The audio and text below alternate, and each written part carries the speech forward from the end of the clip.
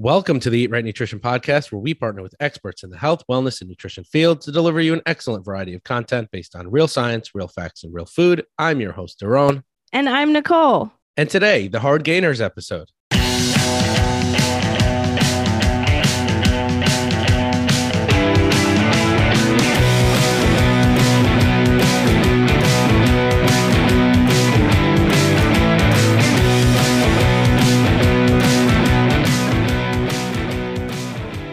Ladies and gentlemen, welcome to episode number 83 of the Eat Right Nutrition Podcast. Today, we got a request from Branded.Wilkin on Instagram, who DM'd us and said, hey, you know what? You guys are constantly talking about fat loss, and what about us hard gainers? So, Brandon, this one is for you and all people that are like you and me, because believe it or not, somewhere down the line, I was a hard gainer.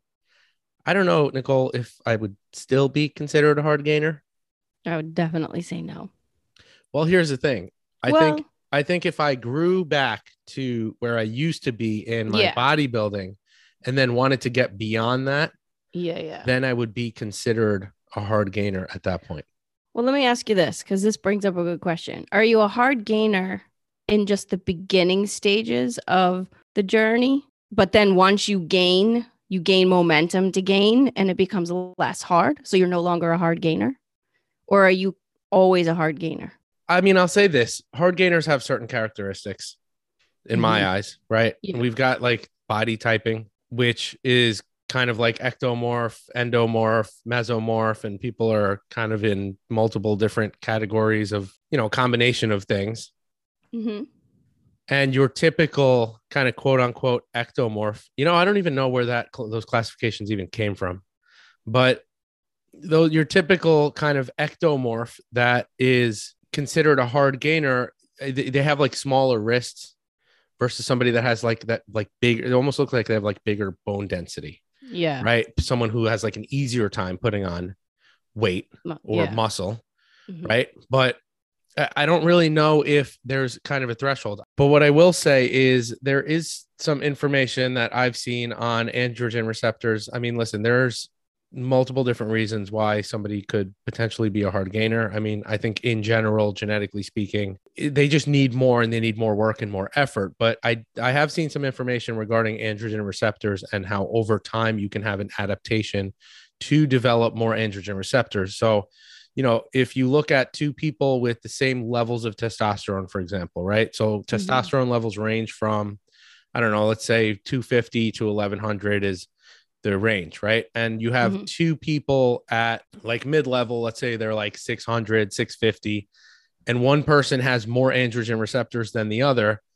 The person with more androgen receptors is going to respond better to the testosterone that they have, to the training stimulus.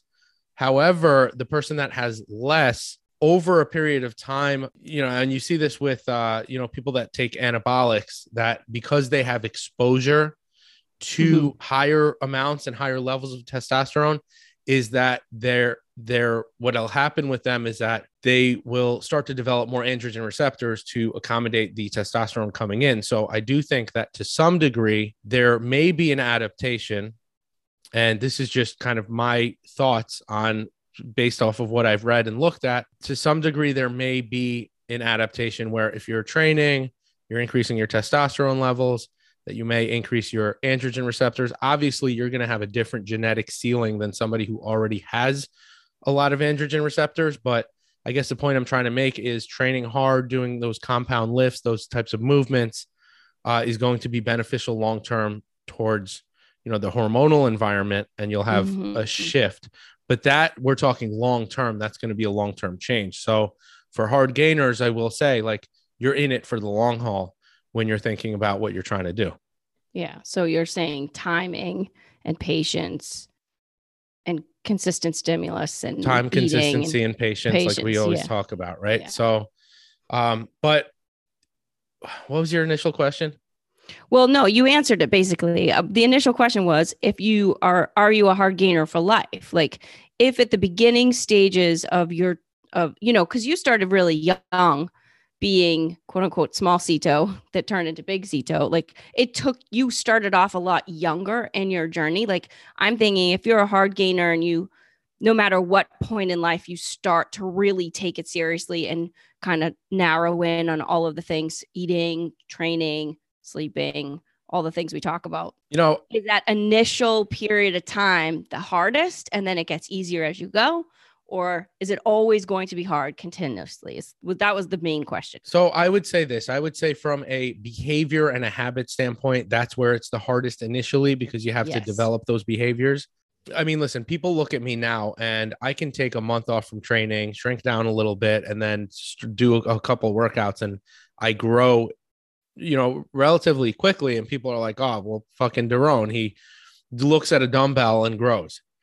But that's not the case. It hasn't always been that way. What it is that the ceiling that I hit when I was bodybuilding was a lot higher than where I am now. I was a lot bigger than what I am now. And I, at some point was like, man, I don't want to be this big. I can't even walk up the fucking stairs. I was bigger. So if I got to that point, I think that I would have a difficult time getting beyond that point because I still have those hard gainer tendencies. So yes, to answer your question from a physiological standpoint, I think if I got back up to 240 pounds and wanted to get beyond that, it would be a real push for me. Yeah. So then that answers my question. And because this is what I think when we talk about hard gainers and people always ask us questions about it, like, because we do talk about fat loss a lot since that's usually the primary goal for most clients, but we do have clients that are trying to gain muscle. And I think, we talk about from a nutrition standpoint and then a workout standpoint. Nutrition part for hard gainers, I think, or at least this was for me.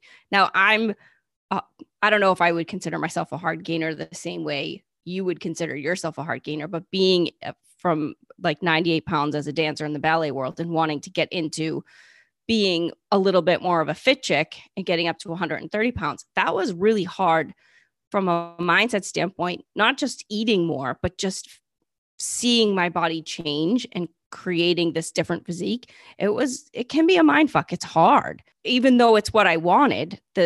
All of the behaviors that you're talking about that I had to implement to get there definitely was not easy.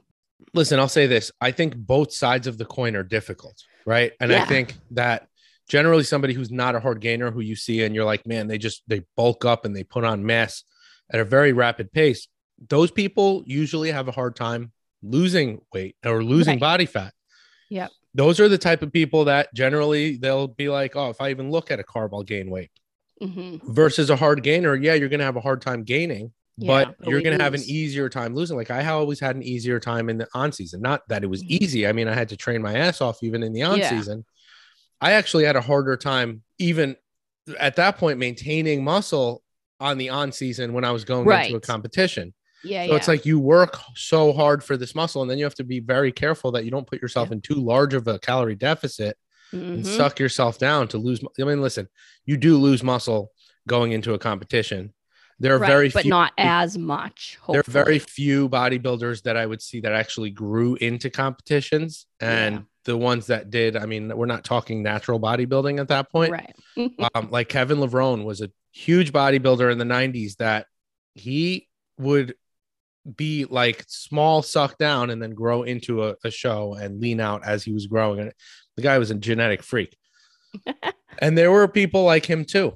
But I guess the point that I'm trying to make is that everybody has their struggles. But I will say, and this is something, Nicole, that you and I have talked about offline, that, people will be like, oh, well, woe is me. Like you have to fucking eat more calories and enjoy. And I'm like, well, it's not enjoyable at that point. It's a job. And I think that's part of the message that I want to send to hard gainers is like, this is a job. It's 24/7. It involves your sleep. It involves your training, and it involves really hard consistency with your nutrition in terms of how many calories you're eating on a day-to-day basis, Monday through Friday, including Saturday and Sunday, every single day of the week. And your protein feeding frequency and the number of meals that you're eating and the training and how hard you're training, like all of that it's a chore, it's a job.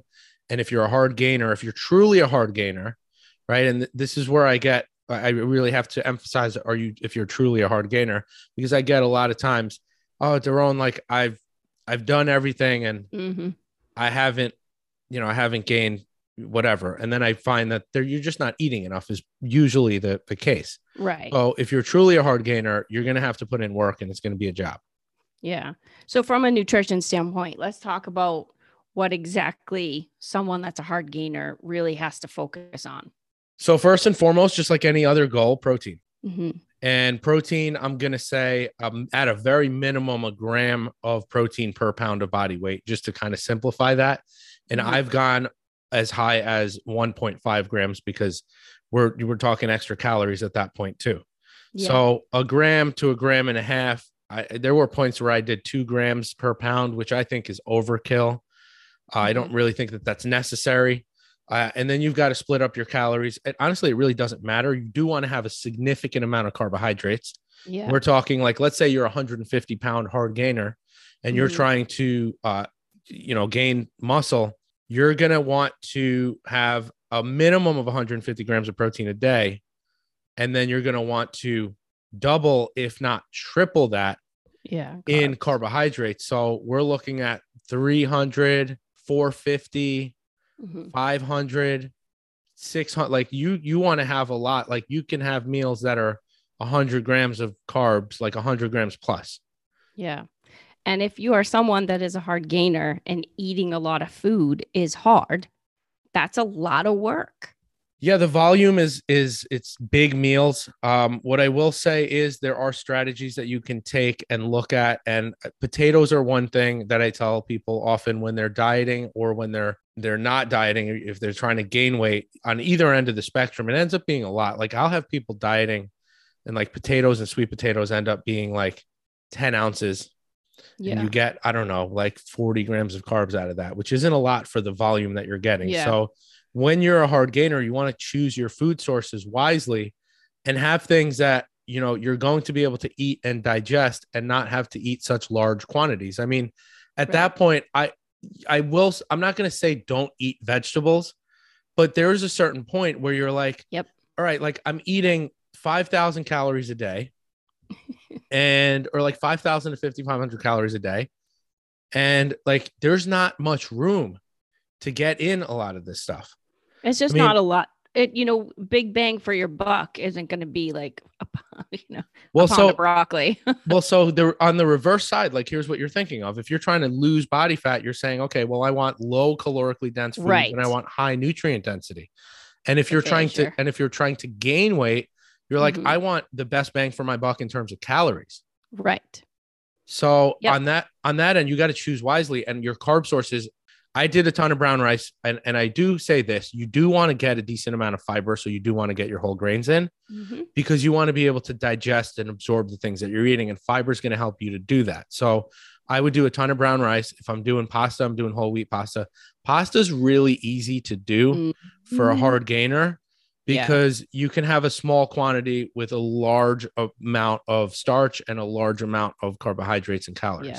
Yeah. And it's yummy. I mean, I'm trying to think of like what my go-to was. I did at the time when I was bulking up, I would do a lot of beef because you get a lot of calories from it. But now in hindsight, with everything I know around saturated fat and different fatty acid ratios and combinations, that I would probably opt to do more.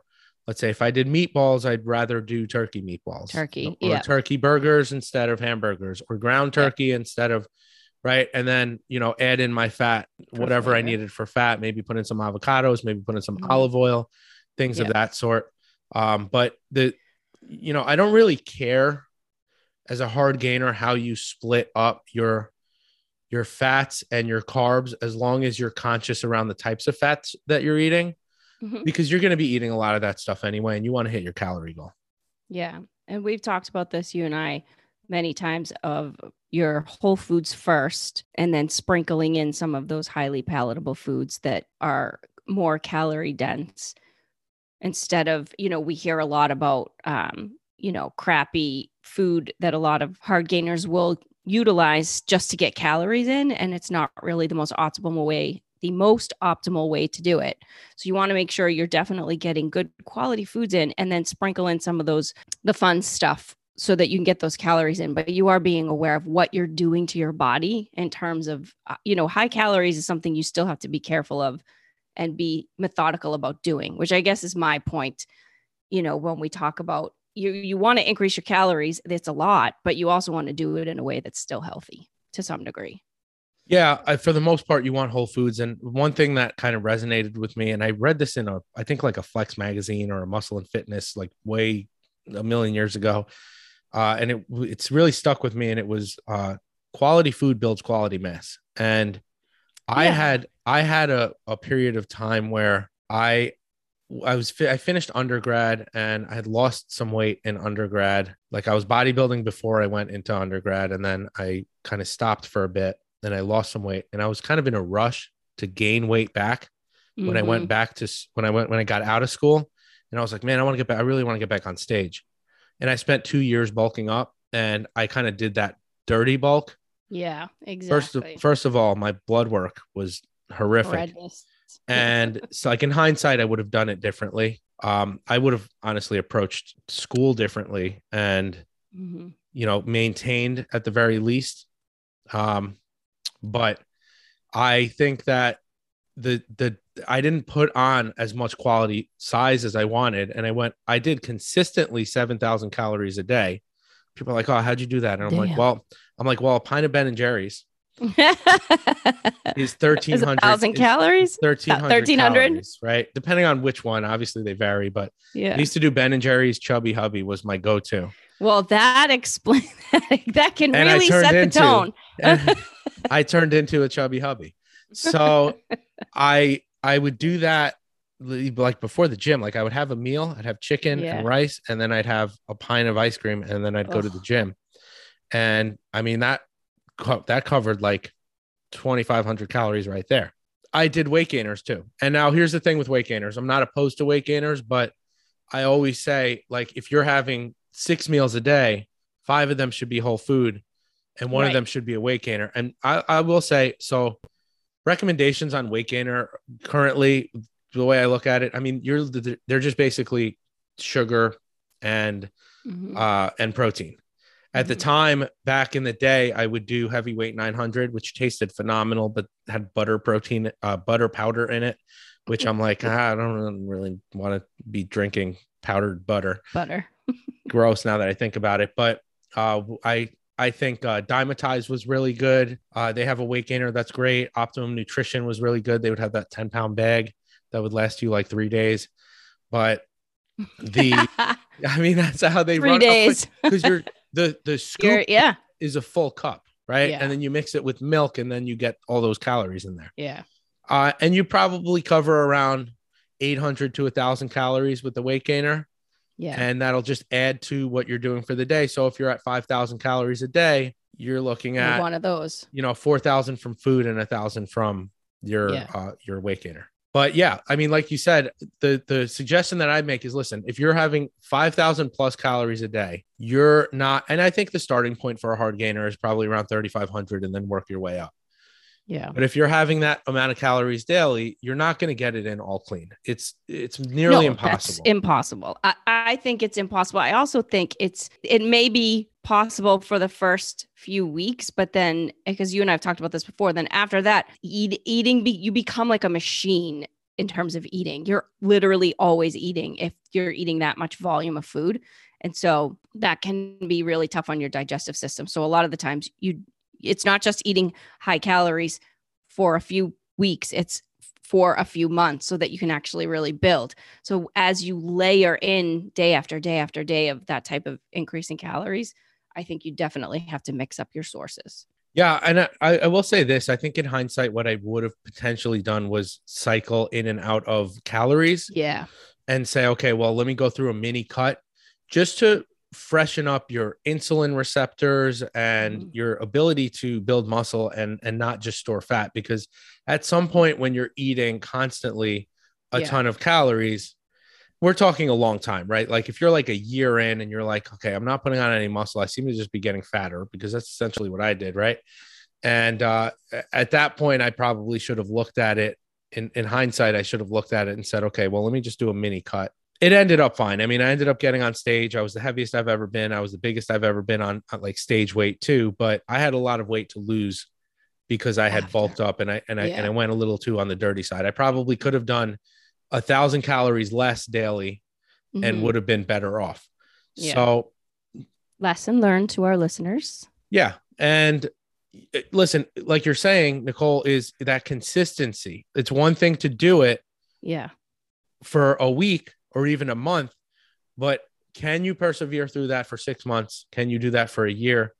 And, this is where we kind of talk about your goal as in terms of increasing muscle. If you're new to exercise, like I put on probably around 40 pounds in the first 2 years of training. I was 125 pounds when I started, and then I put on about 40 pounds in the first 2 years, and then it started to slow down and taper off.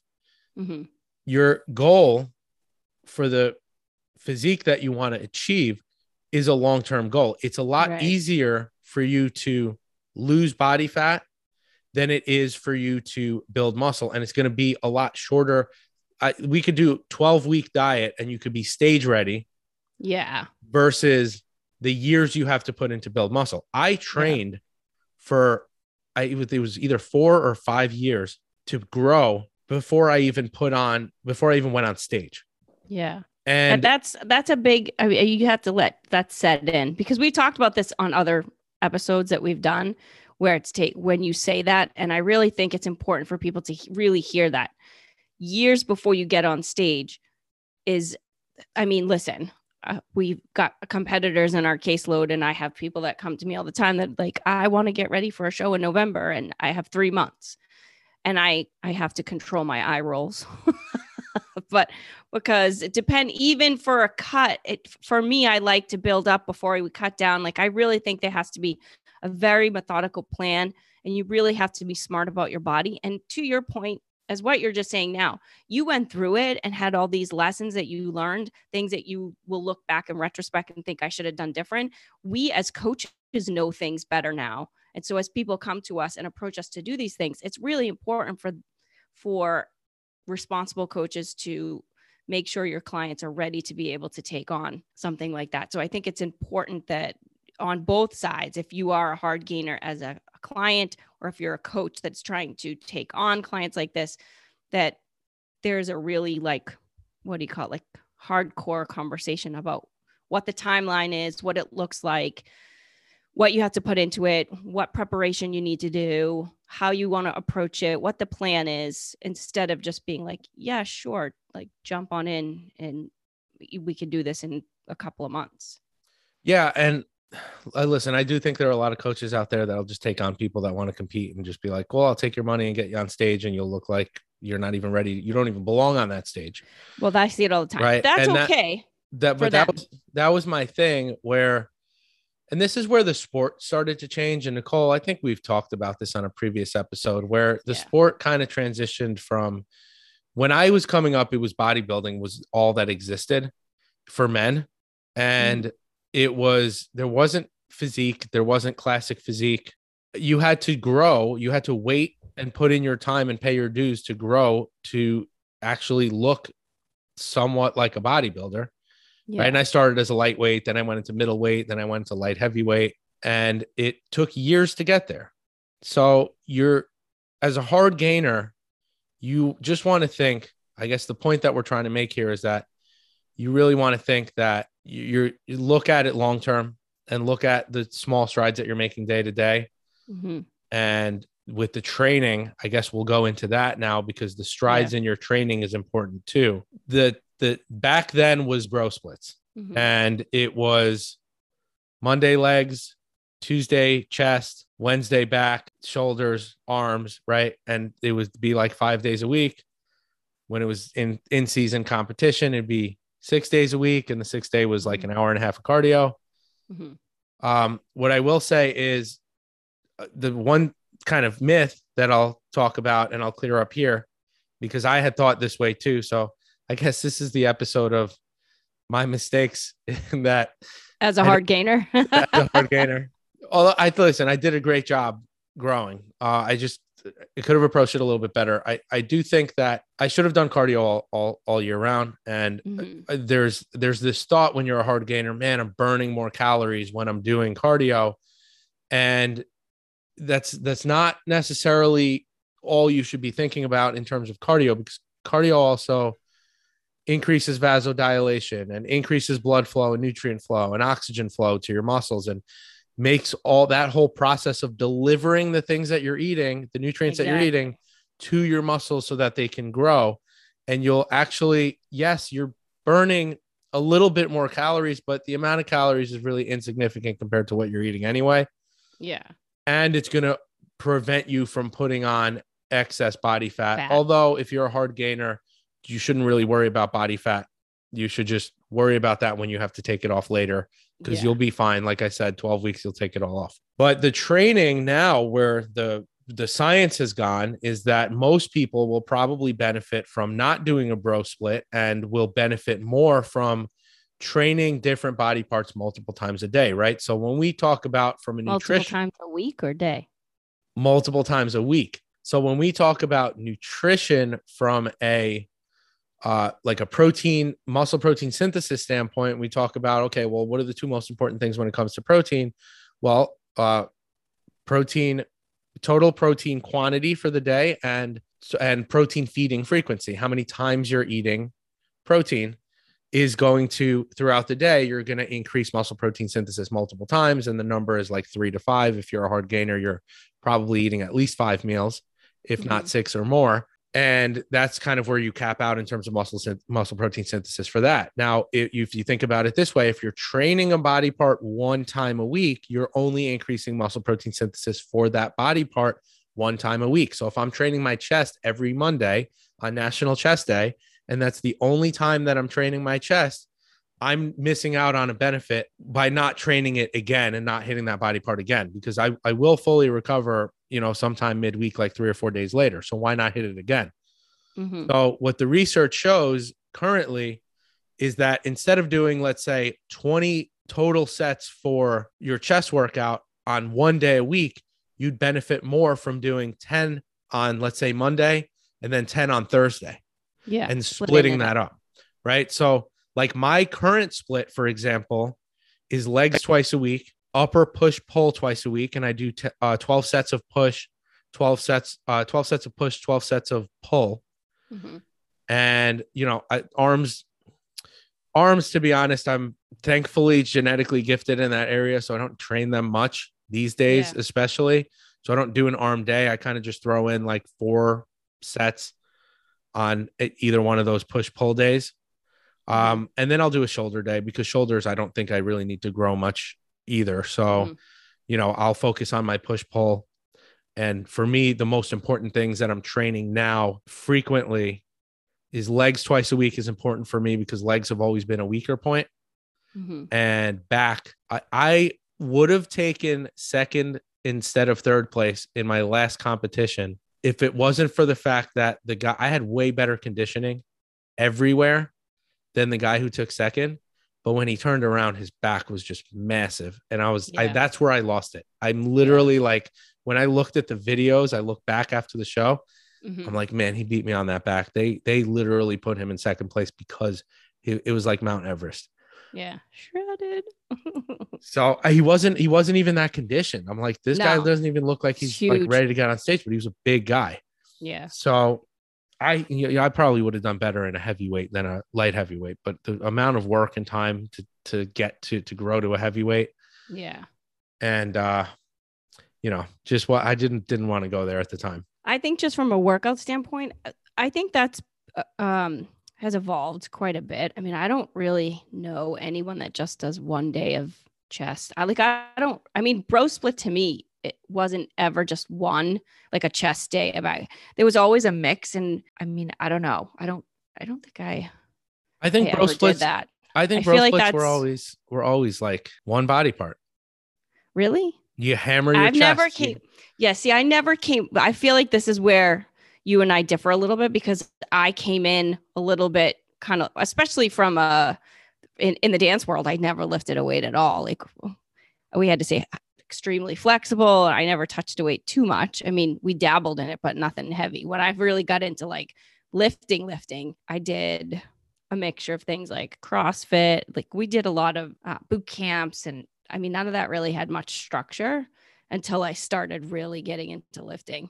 Then I started mixing things up. And bro splits were a little bit different, or at least that I didn't learn them that way.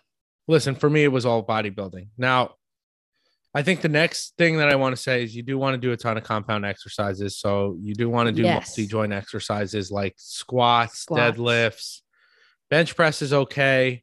I think for muscle growth, I don't think bench press is the best exercise. I actually think that you'll grow better with dumbbells because you follow the natural range of motion of your shoulders where you're able to come up and in and get a nice squeeze, because there is a lot to be said for a mind muscle connection and really feeling that squeeze and really engorging that, like getting the pump, right? We talk about that. You got to go in the gym. You got to get the pump. We also talk about the fact that it's got to burn. You've got to struggle with the last few reps, right? It's really important to train intensely. The intensity of your workout is important.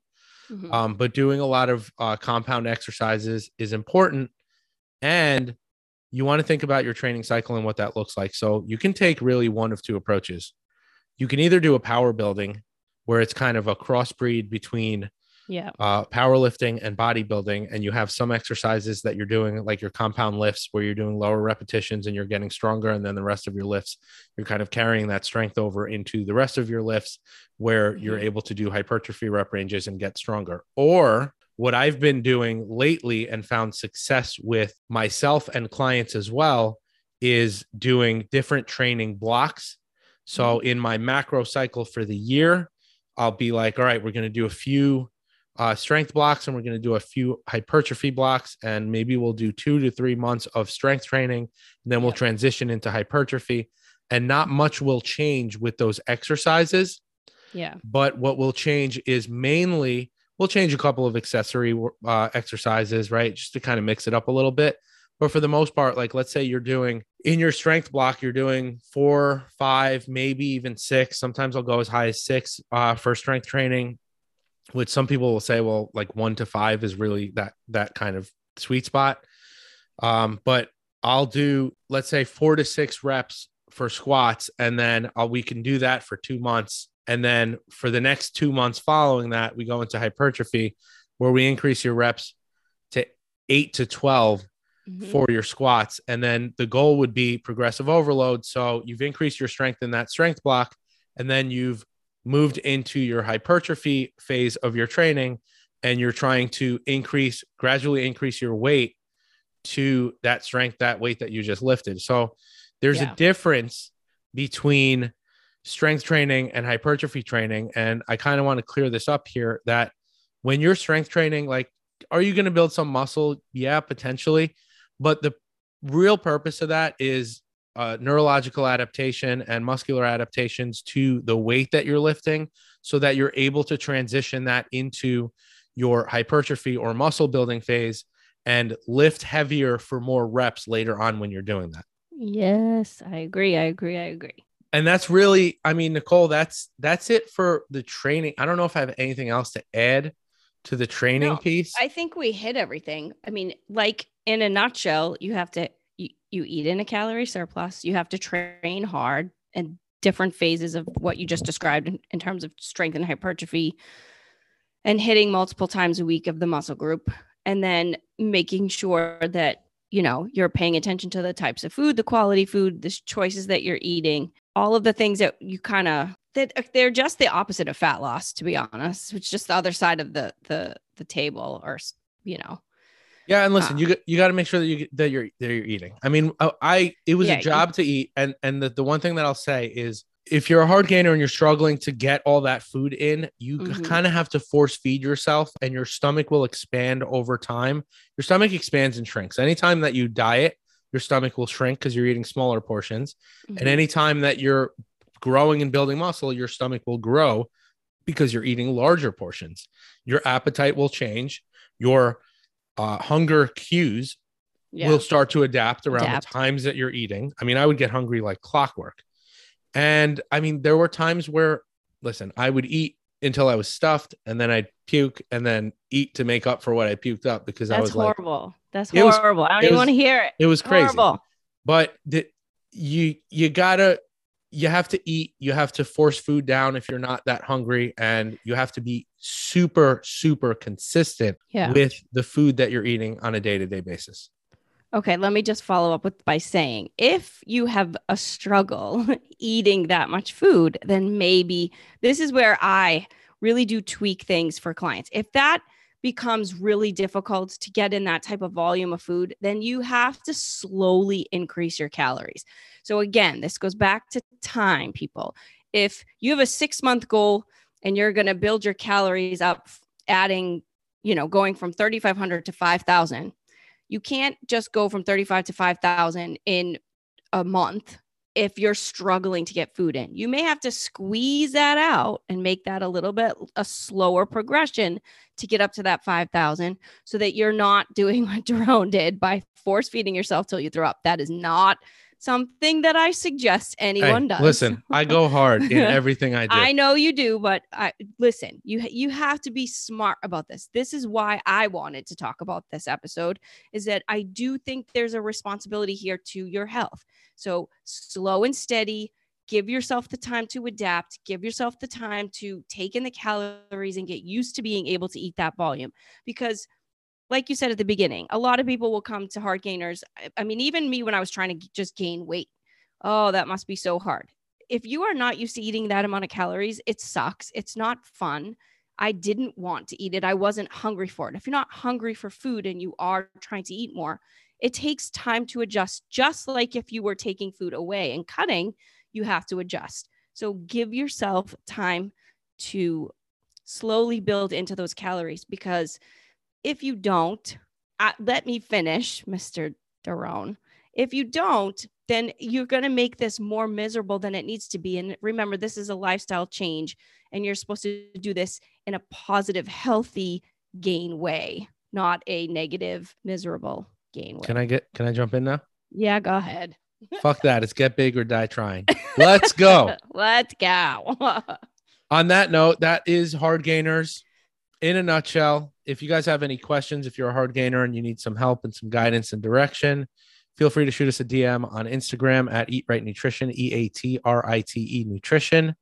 And if you enjoyed this episode, click subscribe, give us 5 stars, write a review, share this with a friend, and you'll hear us next week.